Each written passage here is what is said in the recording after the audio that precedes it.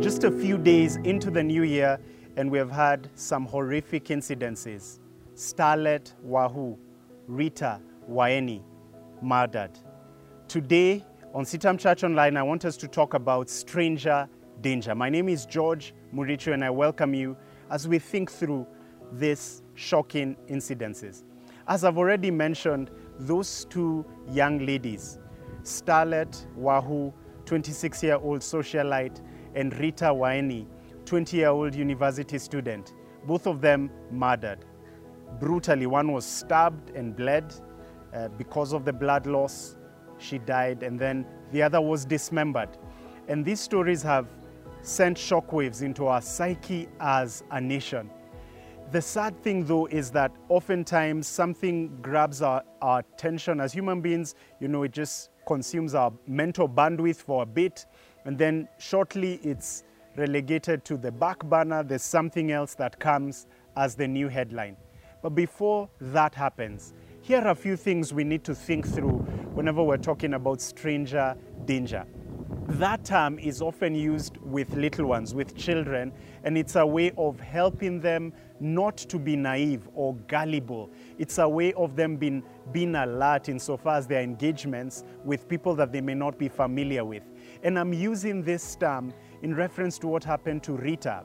Rita Waeni was in touch with this person, and as the story goes, she was not really aware of who he was, but he kept on hitting her inbox on IG, Instagram, and she got in touch with him. She went to that short stay residence, and as they say, the rest is history.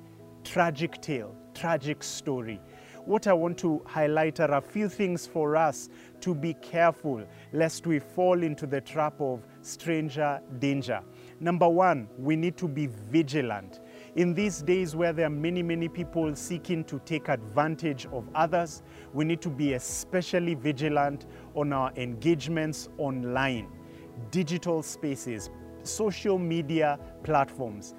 You and I need to exercise caution. That's another thing that you and I need to keep front and center, that as you are engaging with different ones, there's a need for you to exercise caution. Remember that what happened to them happened under the guises of someone who they thought, I didn't have bad intentions. But what started off well ended up as a tragedy. So there's need for us to exercise caution. The other thing is checking in on our instincts.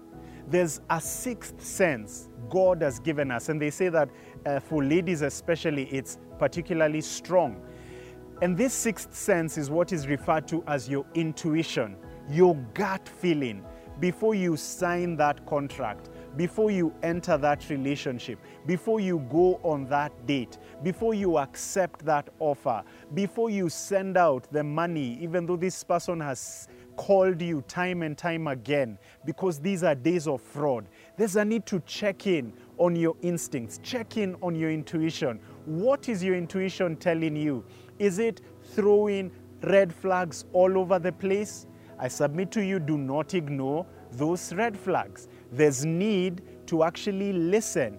If the traffic lights are saying red, don't just be oblivious of them and drive past them as if they are saying green. Check in on your instincts.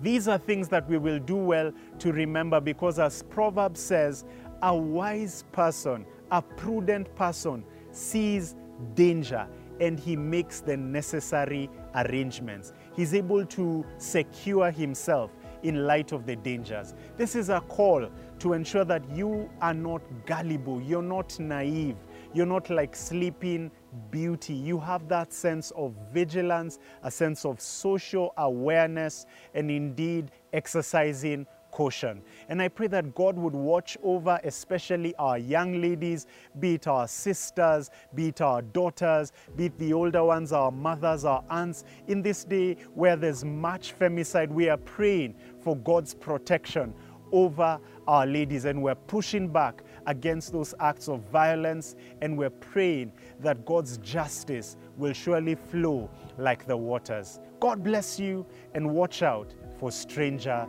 danger.